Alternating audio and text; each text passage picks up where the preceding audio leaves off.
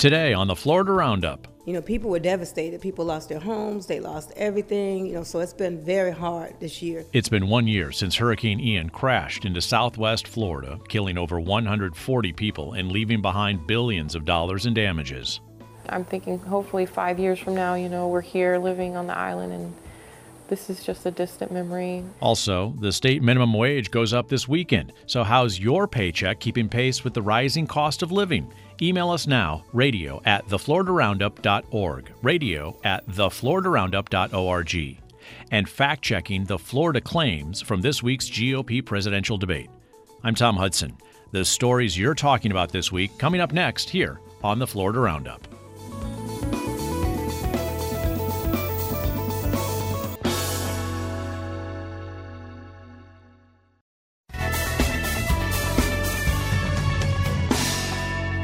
This is the Florida Roundup. I'm Tom Hudson. Thanks for listening this week.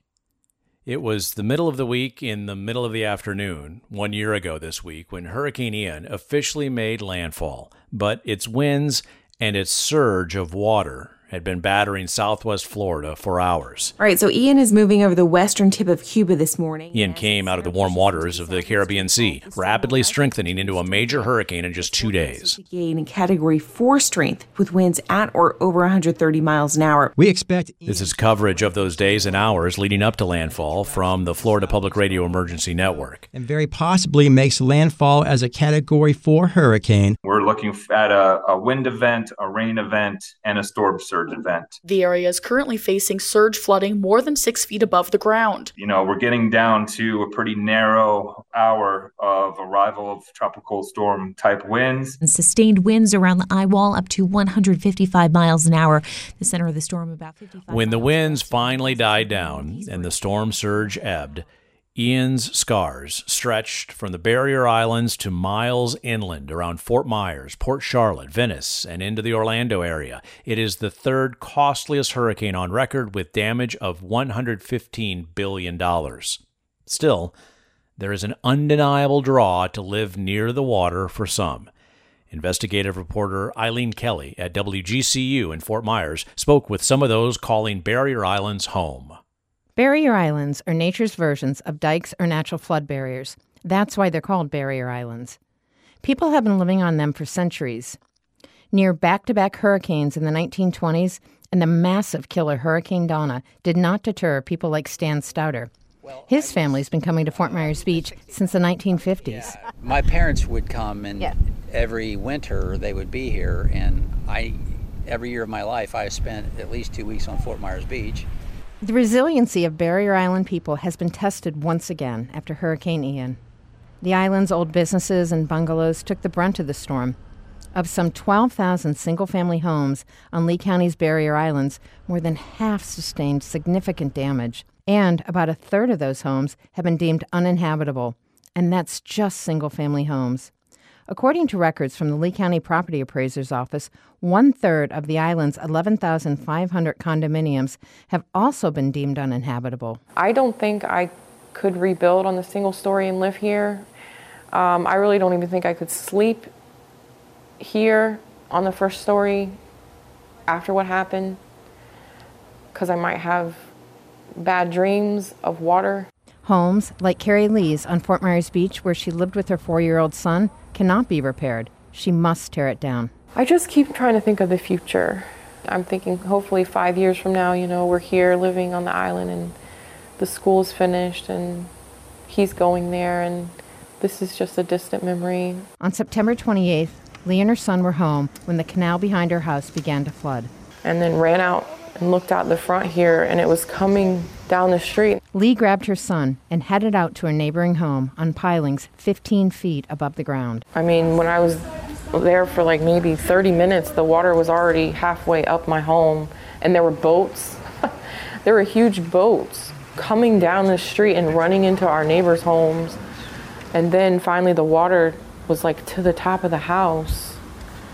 And then that's when I forgot about my home and started focusing on my neighbor's house because the water was coming into their home. Suddenly just having this feeling in their home that we were no longer in a home anymore, that we were like on a raft in the middle of the ocean. Though the islands have been gentrifying over the years, Fort Myers Beach, Pine Island, Sanibel, and Captiva have largely held on to the last vestiges of old Florida. Much of that is now gone, carted off to sea like Bert's Bar and Matlacha. Bernard Johnson came down here in the 1970s. Among other businesses, he owned Bert's Bar, a staple in the old fishing village for decades. It was a community bar where locals were old friends and tourists became new friends. Never even crossed my mind that it would be gone. When you think about it, it was built back in the 30s. And it has gone from there to almost, 80 years. And it survived storms that probably weren't even recorded. The water would come up and then the water would go down, and that was it. But nothing like this. A little piece of paradise is what drew Stouter, Lee, Johnson, and Dan Allers, who is now the mayor of Fort Myers Beach, to Southwest Florida's Barrier Islands. I think that's the culture of Fort Myers Beach. I think that culture will be back. As long as I have a vote, I'm going to try to keep the culture as close as what brought me here. And I think there's a lot of people that share that same mentality. They like the mom and pop shops. They like the quirkiness. They like the eclectic nature of the island. And I think as long as we can keep that, it doesn't matter what the buildings look like. But so much of what visitors and residents like Doug Ekman hold dear is not likely to come back. We like the maritime feel with the shrimp boats and the combination of the beachfront community and the maritime vibe. Ekman and his wife had a 1959-era home on Fort Myers Beach. The home is now gone. He is now mapping out plans on how to rebuild. But with the cost to rebuild to hurricane code hovering around $600 a square foot, he's aware that some of his old neighbors will not be able to rebuild. They can't afford to build back a new house to replace the house they used to have. That was Eileen Kelly reporting from WGCU in Fort Myers. The one-year anniversary of Hurricane Ian this week may bring back painful memories for some Floridians, especially those hit hard by the storm. Health News Florida's Stephanie Colombini reports. Vicki Guy gets goosebumps when she thinks about the immediate aftermath of Ian. The Sarasota resident remembers anxiously trying to reach friends and family who lived further south and needed rescuing after the Category 4 storm flooded their homes. Her mom needed help with her own damaged house nearby. It was a lot of stress, a lot of trauma. It felt like your whole world was shook up. And Guy had others to worry about. She's a program manager with the Multicultural Health Institute. The nonprofit helps residents with low incomes access health care and other social services. Guy says many of her clients experienced similar distress after the storm, which displaced thousands of Floridians from their homes and disrupted parts of the healthcare system. It kind of left people scrambling. After the storm, there was a lot of people that went without medication.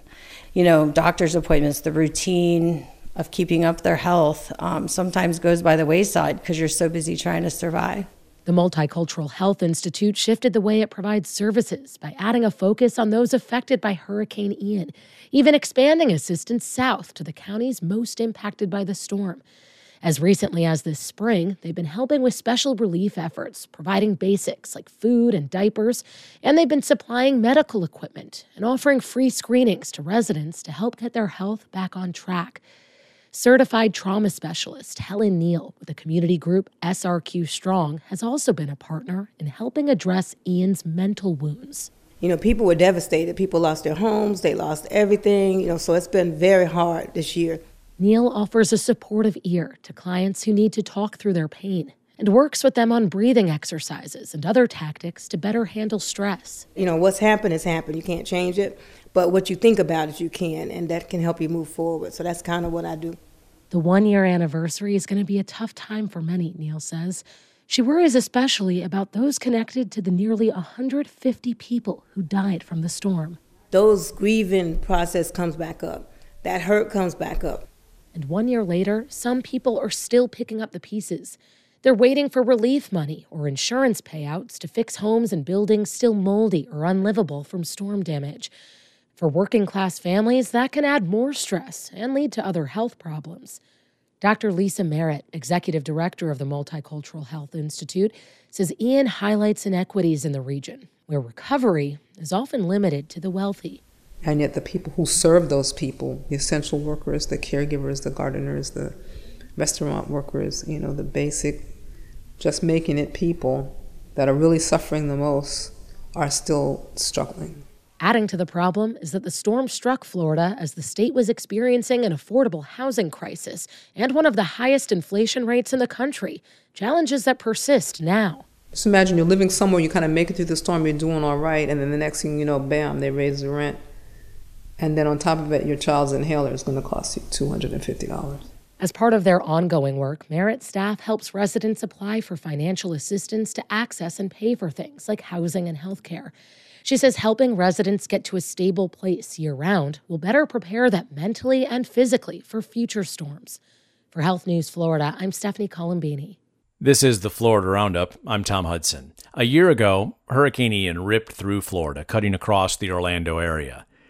Lilian Hernandez-Caraballo from our partner station WMFE tells us the story of how one woman has been able to stay in her home, keeping her family together thanks to the kindness of community. Vernita Tillman walks me through her home as she lays out the repair plans. So we're going to work on the walls and the ceiling. Up until last year, the 62-year-old lived in her West Orlando home for 22 years with little trouble.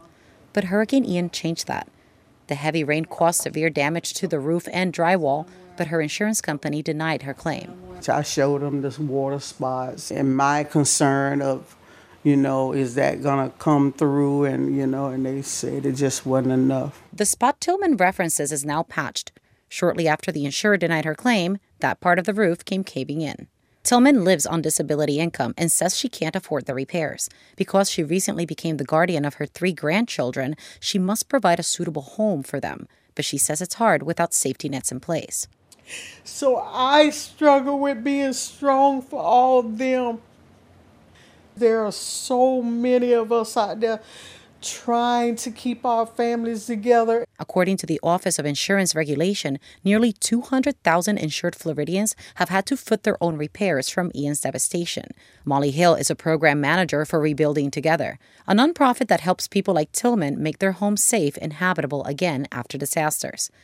While Tillman used her own money and help from neighbors to repair the drywall, this organization repaired the roof and replaced the floor. In Ms. Tillman's case, being able to fix her roof allowed her to stay in her home with her grandchildren. So there was no risk of the state coming in and saying, hey, your home's not habitable, so they can't live here anymore, and then causing them to have to go into foster care. Hill says cases like Tillman's indicate we haven't made it through the last storm season while amid another one now. She says there is one main roadblock when it comes to rebuilding. Money. Money is the biggest problem. When insurance companies come in, and if the insurance denies it, then it can snowball out of control and lead to something bigger. Hill says Rebuilding Together is currently working on 74 homes across the state and has already helped more than 600 homeowners. Back at Tillman's house, repairs are coming along. Hill says they still need to fix the ceiling, finish the walls, and replace the doors before the work is done. Tillman is resilient. She says she's grateful for the help she has received from her community and has faith it'll all work out. When you do things for other people from your heart and not look for something in return, that's when you'll get your blessings. I want to give back. In Orlando, I'm Lilian Hernandez-Caraballo. Lillian is a Report for America Corps member. When it comes to storm surge, which was the big story of Hurricane Ian, natural barriers are part of shoring up our shorelines. Here's Tom Bales, senior environment reporter at WGCU in Fort Myers. Mangroves, left to grow freely between land and sea, stabilize coastlines and counteract erosion. If not for the woody trees, experts say Hurricane Ian's damage would have been a lot worse. I don't think there is an ecologist working today that, wouldn't, put their life on their line to protect, restore, and conserve mangrove forests. Michael Savarese, a coastal geology professor at the Water School at Florida Gulf Coast University, studies how important mangrove forests are, not just to critters that call the trees home, but for the incredible way the roots and branches beat back storm surge. Savarese was amazed that Hurricane Ian's storm surge grew to 18 feet in places. He worries what would happen if a similar wall of water hit another estuary that didn't have so many native mangroves. The mangroves undoubtedly helped attenuate that surge. In Bonita Springs, at the Vester Marine Field Station, a tall mangrove forest protects nearby luxury homes. But mangroves were removed from immediately around the FGCU facility when it was just a mom-and-pop hotel before being donated to the university.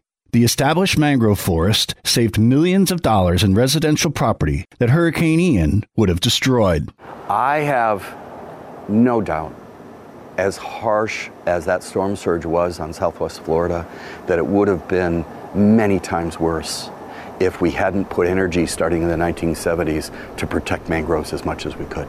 Any physical barrier to the movement of water is going to slow the water up and back it up. So if you've got a mile of mangroves slowing that water up, then whatever storm surge happens on the backside of those mangroves is going to be delayed, is going to be less deep, and is going to be less long. They're probably our best green infrastructure for preventing those storm surges from being worse. Without the protection of mangroves, the Vester Station is still being rebuilt a year later due to the destruction wrought by Hurricane Ian. Everham said, in Pinellas County, they need to plant mangroves because they don't have any left. In Southwest Florida, we need to plant mangroves because we don't have enough in the right places. Because of development, but more because of sea level rise, we don't need to put mangroves where they were 50 years ago. We need to plant mangroves where they'll need to be 50 years from now, 10 years from now, 5 years from now, next year. Mangroves can play a real role in making our communities more resilient. That was Tom Bales reporting from Fort Myers. The growing mangroves can take years. Replenishing beaches scrubbed by Hurricane Ian takes tens of millions of dollars. WGCU's Sandra Viktorova takes a look at rebuilding Lee County's beaches. That's the sound of a critical beach makeover. Trucks will haul in about 70,000 tons of new sand to replace what Mother Nature took away in northwest Sanibel. This is an erosion trouble spot that Hurricane Ian made much worse, and it's not just about restoring the beach for sunbathers. That road is the only way folks can evacuate from Captiva Island and a portion of northwestern Sanibel. So it is a key part of our evacuation infrastructure for that part of the county. Steve Vutel is the Marine Operations Manager with Lee County Natural Resources Division. He says it will take 3,200 truckloads of sand to complete the job, which also serves as a vital barrier against waves that can destroy Sanibel Captiva Road. We know we're going to have additional waves that are going to come in and attack that shoreline. We know for sure that in the wintertime, the cold fronts will start coming through, and sort of over the long term, those are the weather events that cause a lot of our background erosion. So we need to get the sand out there as soon as we can. Combating Mother Nature's impact comes with a considerable price tag in Lee County. At least $50 million to repair erosion loss caused by Ian from Boca Grande to Bonita. Vutel says his team looks for the most cost-effective way to source that sand. Sometimes crews can get it from offshore if a large amount of it nearby can be easily moved. Not in this particular case, though. The storm washed the sand offshore. So given the amount of sand we need, in this case, we're turning inland, and we're looking at some of the really relic beach deposits that are now inshore. And so we're dealing with what used to be beach sand and is now coming out of private mines that are able to meet all of the standards that come to us from the state to be able to match the sand quality in terms of the size and the color that we expect to see out on our beaches. That matching sand is coming from the Immokalee area, but beachgoers shouldn't be the wiser. We're used to seeing all those shells on our beaches. The sand that's coming out of the mine won't have that initially. So until the sand kind of moves around and the shells mix back in, it will look a little different from that perspective, but that should be about it. Vutel says they're also taking steps to protect the animals that depend on these beaches. The county works with state-approved foundations to make sure creatures like sea turtles who might lay eggs here have their nests safely relocated. In Sanibel, I'm Sandra Viktorova. Still to come on our program, how is your paycheck measuring up?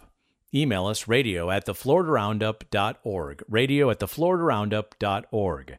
Minimum wage goes up this weekend in Florida. Let us know how your paycheck has been looking. 305-995-1800, 305-995-1800. You're listening to the Florida Roundup from your Florida Public Radio station.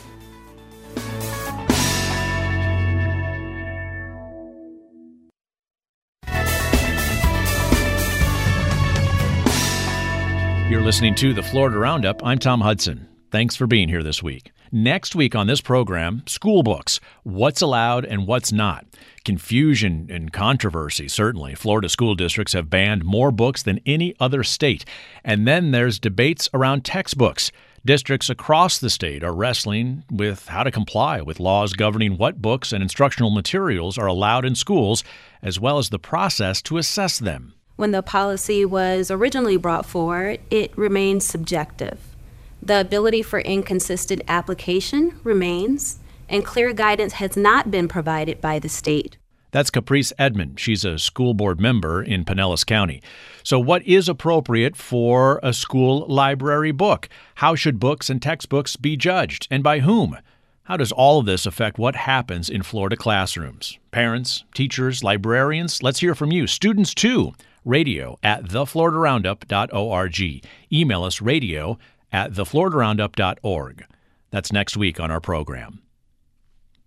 On Saturday, Florida's lowest wage earners get a raise. The minimum wage goes up by $1 to $12 an hour thanks to a constitutional amendment approved by voters a couple of years ago.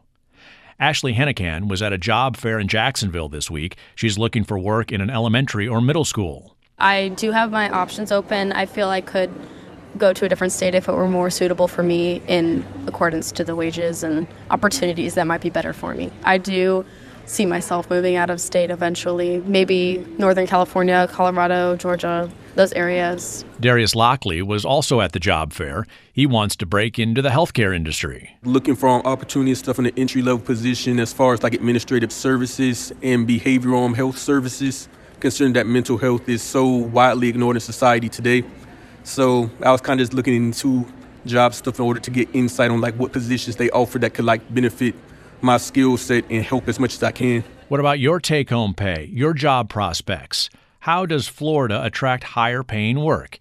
Email us radio@thefloridaroundup.org or call 305-995-1800. Call now, 305-995-1800. Maria Ilcheva is the Assistant Director of the Metropolitan Center at Florida International University. Maria, welcome to the Florida Roundup. The minimum wage has been rising under a constitutional amendment for 2 years now in Florida, from $10 to $12 an hour this weekend. How has that affected people earning that minimum wage? First of all, I want to say that I'm glad we're on this glide path, but based on what we observe in terms of the labor market, in terms of other costs, that wage will be insufficient for most households who have two earners at this wage level to afford to live in South Florida. Across our region, that wage is obviously insufficient. And I think employers are reacting to it when we look at job postings. I just checked it earlier today, and in August, only about 2% of job postings are actually $12 or less. So obviously our labor market has already reacted to this, and the labor shortages have caused wages to rise, both in terms of average and median wages, as well as what's being offered by employers. A job market is often described as a local market, right, drawing folks from the local workforce. But this minimum wage is statewide. So it's not only impacting people who are trying to deal with the high cost of living in South Florida, but perhaps may experience a lower cost of living elsewhere in Florida. So how is that impacting wages across the state? Yes, there is a lot of variation in cost of living, but most regions in Florida, especially when we talk about the urban, densely populated regions, for most of these, where actually most of our workforce is concentrated, let's make that clear. That has I would say minimal impact. If you look at even in 2022, only about 48 out of 700, more than 700 occupations had an entry level below $12. As I said, our job market has kind of precipitated this rise in minimum wage, and it's almost obsolete at this point. It's become irrelevant from that perspective. because the labor market is offering higher wages. To have competitive advantage, employers need to do that. So let's talk about those higher wages. You mentioned very few jobs that are being advertised are actually advertised at a minimum wage. So most jobs are paying more than minimum wage. Is it keeping pace with the higher cost of living in Florida? At $12 an hour, we are many dollars behind what households and families need to survive. When we did a calculation, really, conservative estimate, using a two-person household for two adults working full-time at $12 an hour, that brings it up pre-tax household income at about $50,000. And when we look at basic necessities like housing, like transportation, or healthcare, not even including childcare, not including recreation or disposable income, 96% of that $50,000 for the average household would go towards these basic necessities. Yeah, that's unsustainable, of course, for any household budget. But what about for those that are making more than minimum wage, which the majority of Florida workers are making well above $12 an hour in many cases? And as you noted, so few jobs are actually being advertised at that level. Presumably they're paying more. Has this increase in minimum wage helped push up wages for all Floridians? I would think that other external factors are having a bigger effect on the rising wages in the state. And we do indeed see a rise in wages across the state, and especially in the regions where employers are concentrated, as I said, the urban areas. Mm-hmm. So we are above $20 an hour average wage across the state of Florida. I think the factors that affect it, as I said earlier, is mostly the competition for workers, for employees. Recruitment is pushing that, as well as to some extent the type of industry sectors that are growing that may not have had the same employment before. We obviously have conversations about tech. In other regions, they talk about manufacturing, and there is a growth in these non-traditional Florida sectors. So that's also driving wages up as we have more infusion of these types of employers and occupations. Obviously, the labor market has a broader diversity. Yet the average wage in Florida, while well above minimum wage, but the average wage remains below the national average. So given the historic low unemployment rate that Florida continues to enjoy, one of the lowest amongst the largest states, why is that? Why is the average wage in Florida still lagging the national number? Despite the diversification of Florida's economy, in international trade and finance and healthcare and other sectors beyond tourism and hospitality, our economy is still structured around these sectors, retail, the service sectors in general. And that's what's leading to the lower wages on average in Florida and South Florida in comparison to national figures. How do the future increases to minimum wage to get it up to $15 an hour over the next 3 more years, how will those workers fare in that future economy? Lots unknown, of course, Doctor, we know that. But as it marches toward $15, is that some special threshold, economically speaking, for income?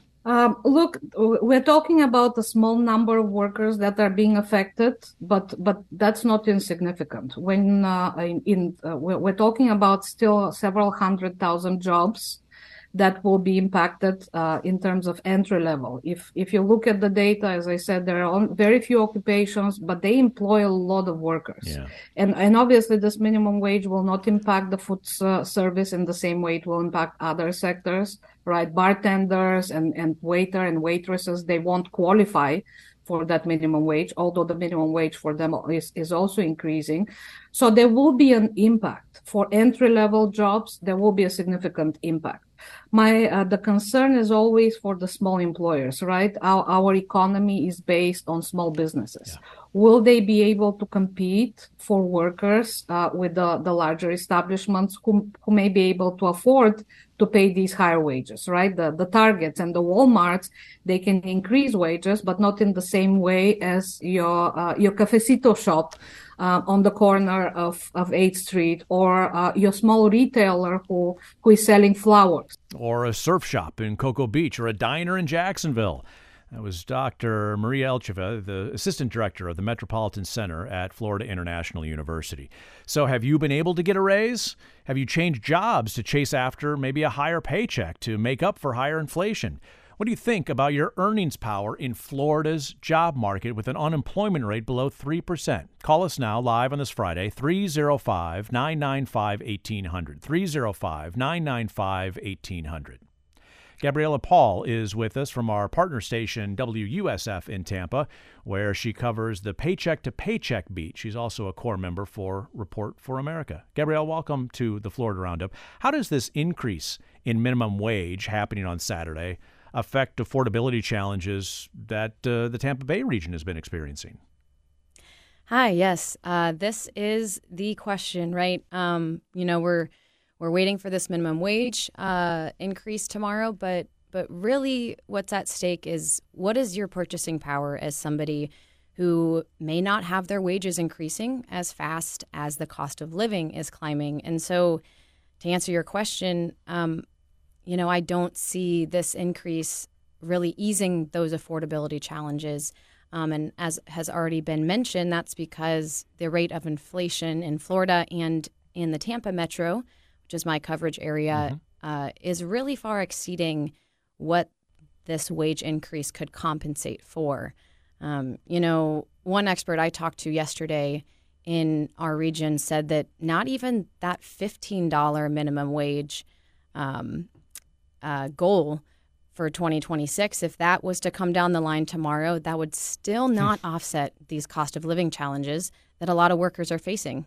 Certainly the cost of living has been concentrated around housing, but it goes so far beyond that. And we're talking about just gasoline prices close to $4 a gallon these days, right?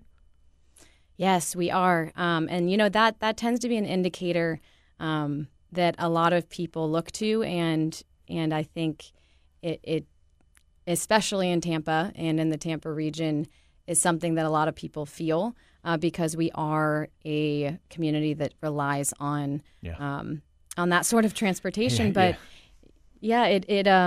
It boils over into all parts of the budget. And, some people are feeling it at the grocery store. Some people are feeling it at the gas station. And, for a lot of folks, like you mentioned, housing is taking that big chunk of the budget and just requiring different trade-offs, different creative measures to still make your wages make those ends meet. Yeah, to try and oftentimes for so many Floridians, they maybe barely meet at the end of the month if they meet at all. Tampa is also one of the fastest growing large metropolitan areas in the entire country. During the pandemic, lots of high income earners moved to Tampa, moved to Miami, moved to Florida overall. How have you seen this shift play out when it comes to just kind of daily expenses that residents have to deal with? Yes, this is a really important point. I mean, we are in Florida and in Tampa, we're experiencing a huge population boom. A couple weeks ago, we got to see an update on how that growth is playing into our labor market. And I can tell you in Tampa, at least, not only are we growing in that population, but in our labor market, our private sector is really growing. And so that's a lot of those higher paying jobs, not really the folks that we're talking about here that might be impacted by the minimum wage increase. And so what we're seeing play out is a really interesting, point in time where cost of living has been climbing. A lot of those big ticket items like housing is climbing. And at the same time, the landscape of our labor market is changing. And we're watching how the community and how our government officials might, put in some policy changes to really, don't want to say protect necessarily, but to reach those that have lived and worked here for maybe generations, that aren't being served by the labor market anymore. We are talking about the minimum wage increase in Florida that's going up tomorrow on Saturday, but just wages in general in Florida. How are you keeping pace with that paycheck? You are listening to the Florida Roundup from your Florida Public Radio station.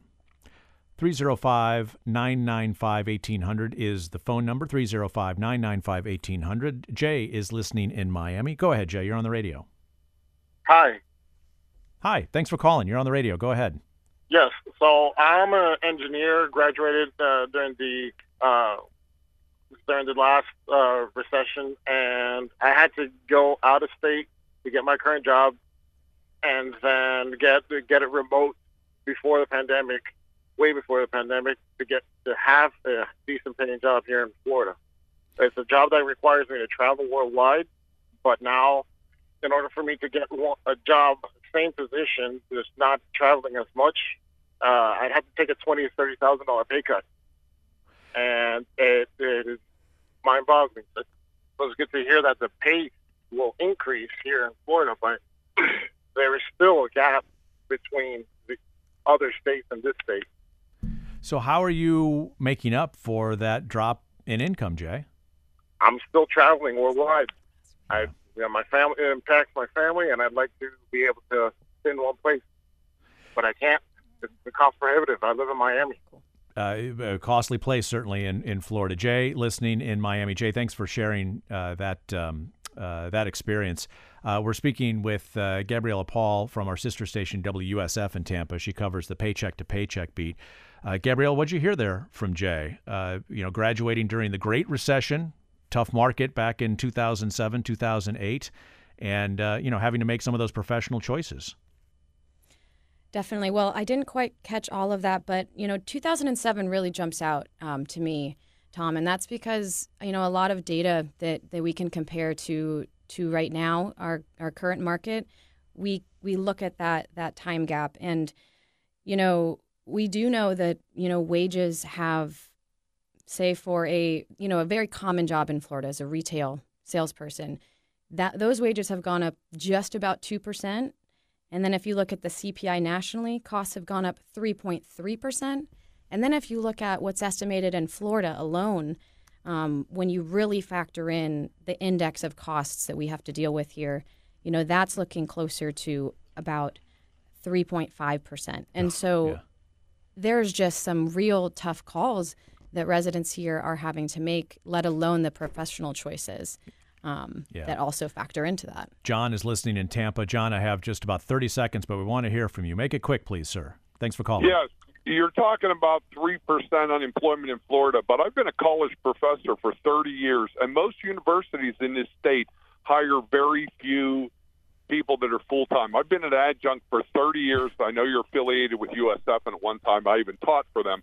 But that's a real problem because they keep pumping people out with degrees and there's no jobs. Yeah, John, we appreciate that. I'm an adjunct myself. I know what that part-time instructor kind of looks like. John in Tampa, they're listening in here to the Florida Roundup. Gabriella, we'll leave it there. Gabriella Paul is the paycheck-to-paycheck reporter with our partner station WUSF in Tampa. Coming up, fact-checking Florida from this week's GOP presidential debate. Stick with us.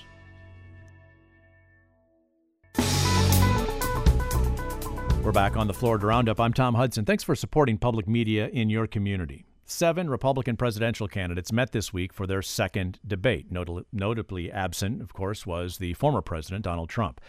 Now, through plenty of interruptions, lots of talking over one another, and efforts to score rhetorical punches, the candidates were asked about the issues: the economy, China, immigration, and also Florida. So let's fact-check the Florida talk that was in the GOP debate this week. Sam Putterman is along with us. She's the Florida government reporter for our news partner, PolitiFact. Sam, welcome to the program. Thanks for your time. Hi, thanks for having me. Florida was center stage, literally. Governor Ron DeSantis was in the middle of that debate stage this week. So let's start with the first Florida claim. The candidates were asked about the impending government shutdown and if voters would blame populist Republicans. Here's what Governor DeSantis said. I'll tell you this, as governor of Florida, we cut taxes, we ran surpluses, we've paid down over 25% of our state debt, and I vetoed wasteful spending when it came to my desk. And then former Vice President Mike Pence said this. Ron, you talk a really good game about cutting spending, but you've increased spending in Florida by 30%. Okay, Sam, what does the record show about Governor DeSantis' budget management? Yeah, so we rated a similar claim that Chris Christie made about the spending in Florida half true. So in 2018, the year before DeSantis became governor, Florida's budget was about $88.7 billion. In 2023, DeSantis signed a $116.5 billion budget. So that is about a 31% increase. But Pence's remark amidst the other side of the ledger. From 2018 to 2023, Florida's tax revenue rose by about the same percentage as the state's population grew. And pandemic federal aid, boosted Florida's budget, as it did in other states. And the Florida legislature is required to pass a balanced budget for DeSantis to sign. So revenue up as spending up, a natural consequence there. Okay, next up was crime. Here's Governor DeSantis. In Florida, we back the blue. We support the men and women of law enforcement. They are keeping us safe. We have a 50-year low in the crime rate. All right, Sam, so what about this claim of a 50-year low of the crime rate in Florida? Yeah, so there is evidence that Florida's crime rate is declining, but this claim has been tricky because the data in the last couple of years has been incomplete and pretty hard to pin down. So I think when we get more updated figures, we can truly assess exactly how low Florida's crime is. When folks talk about a crime rate, it is kind of fuzzy because not all crimes are necessarily computed to come up with some kind of crime rate, right? Right, exactly. Yeah. Okay, health insurance, another big piece of the expense of a lot of people's lives. The Fox Business moderator of this GOP debate pointed out that 11% of Floridians do not have health insurance, that they're not covered, and noted that that's a higher rate than the national rate, which is about 8% of Americans don't have health insurance. This was the governor's response. Well, I think this is a symptom of our overall economic decline. Everything has gotten more expensive. You see insurance rates are going through the roof. So there, the reference presumably was about health insurance rates as opposed to property insurance rates. That's another type of insurance debate that we can have later, Sam. But any connection between changes in the economy and how many people in Florida have health insurance? No, yeah. So the numbers from DeSantis's own state health department shows no correlation between the economy's condition and the number of Floridians without health insurance. So despite population growth and economic changes, Florida has had about 2.6 million uninsured residents from 2018 through 2021 and about 2.4 million in 2022. So yeah, in 2022, Florida's uninsured rate was 11.2% higher than that 8% national rate, according to the Census Bureau. So no correlation. The governor in that same answer, when he was really pushed for why the Florida number is of uninsured residents in terms of health insurance, when he was pushed by that, he went on in this answer to make this claim. Florida's new Black History curriculum says, quote, slaves develop skills which in some... Now, hold on here. Well, I think this is a symptom of our overall economic decline. Everything has gotten more expensive. Well, what he said was that our unemployment rate is the lowest amongst any big state. He said that Florida has the highest GDP growth of any big state. And in fact, Sam, right, Florida's unemployment rate is awfully low, 2.7%, below those biggest states of California, New York, Illinois, and Texas. Mm-hmm. And Florida's total economy, while growing faster, is also the smallest among those big states, too. So the law of big numbers or the law of small numbers here. Let's talk about education because the moderator from Univision asked the governor about the state's new controversial social studies standards. Here's the question and the governor's response. Florida's new Black History curriculum says, quote, slaves develop skills which in some instances could be applied for their personal benefit. You have said slaves develop skills in spite of slavery, not because of it. But many are still hurt. For descendants of slaves, this is personal. What is your message to them? So first of all, that's a hoax that was perpetrated by Kamala Harris. We are not going to be doing that. Second of all, that was written by descendants of slaves. These are great Black history scholars, so we need to stop playing these games. All right, Sam, this cut made the rounds on cable news awful lot this week. Is this social studies standard that was read by the Univision moderator a hoax by the vice president, as the governor claimed? No. DeSantis is dodging the facts here. The Florida Board of Education set new social studies standards for middle schoolers July 19th. In a section about the duties and trades performed by enslaved people, the state adopted a clarification that said, quote, instruction includes how slaves develop skills, which in some instances could be applied for their personal benefit. Experts on Black history told PolitiFact that such language is factually misleading and offensive. So what's the final ruling on this? And the governor has made this claim before, saying that this statement is a hoax perpetrated by the vice president who came to Florida to talk about this standard immediately after it was approved.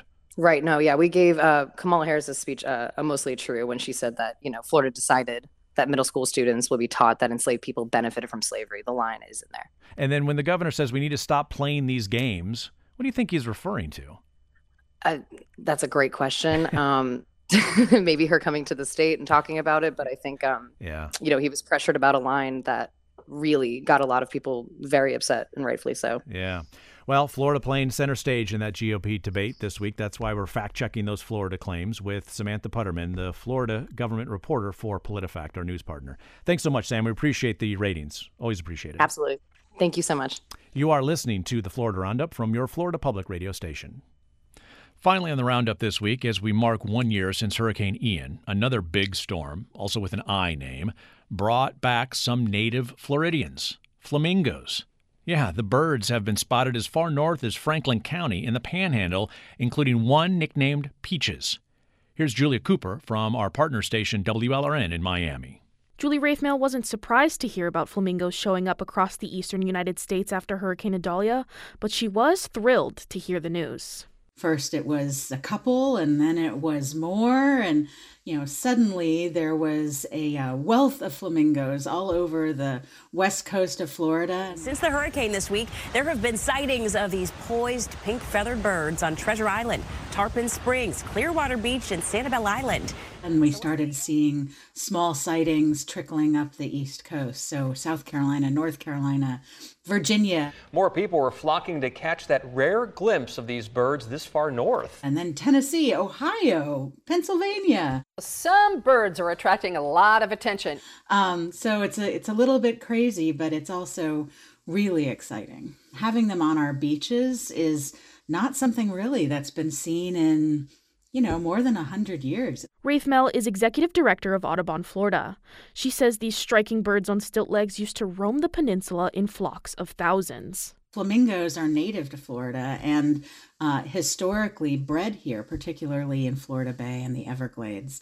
Unfortunately, they were hunted to extirpation, which means that they no longer breed here in Florida. And today, they really only breed elsewhere in the Caribbean. Before they went locally extinct in the early 1900s, they didn't just live and breed here. They played a part in the ecosystem as well. As flamingos forage, they stamp their feet in shallow mud flats, stirring up algae and the small crustaceans that give the birds their distinct pink color. That process of stamping, stirring, and pumping water through their bills helps circulate nutrients through our waterways. And while researchers don't yet have the full picture, they know that in any ecosystem where native species are taken away, imbalances can be created. This recent return as a result of Idalia has us all wondering, are we going to get a second chance at flamingos? This is what you hear when you walk into Zoo Miami.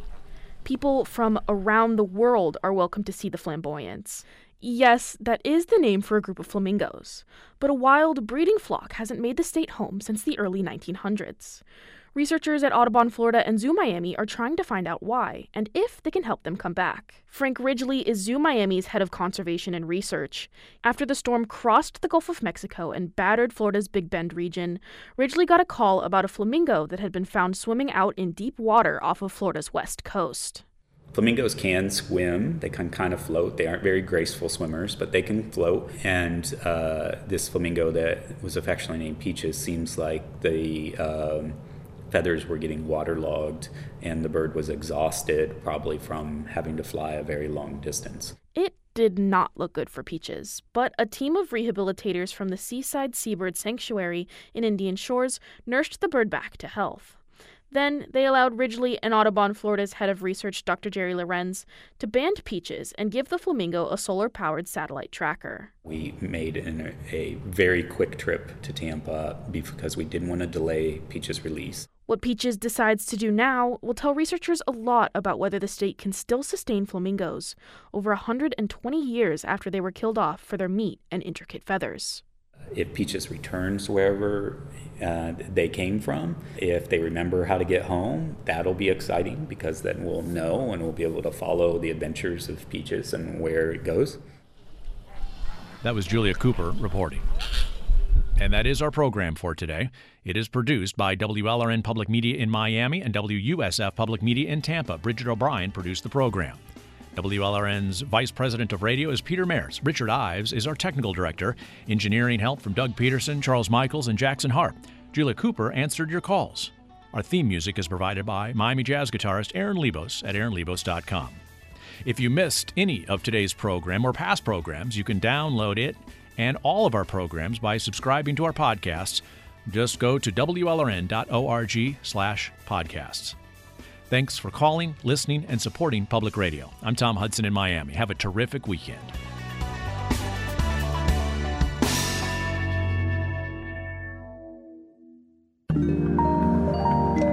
WLRN Public Media.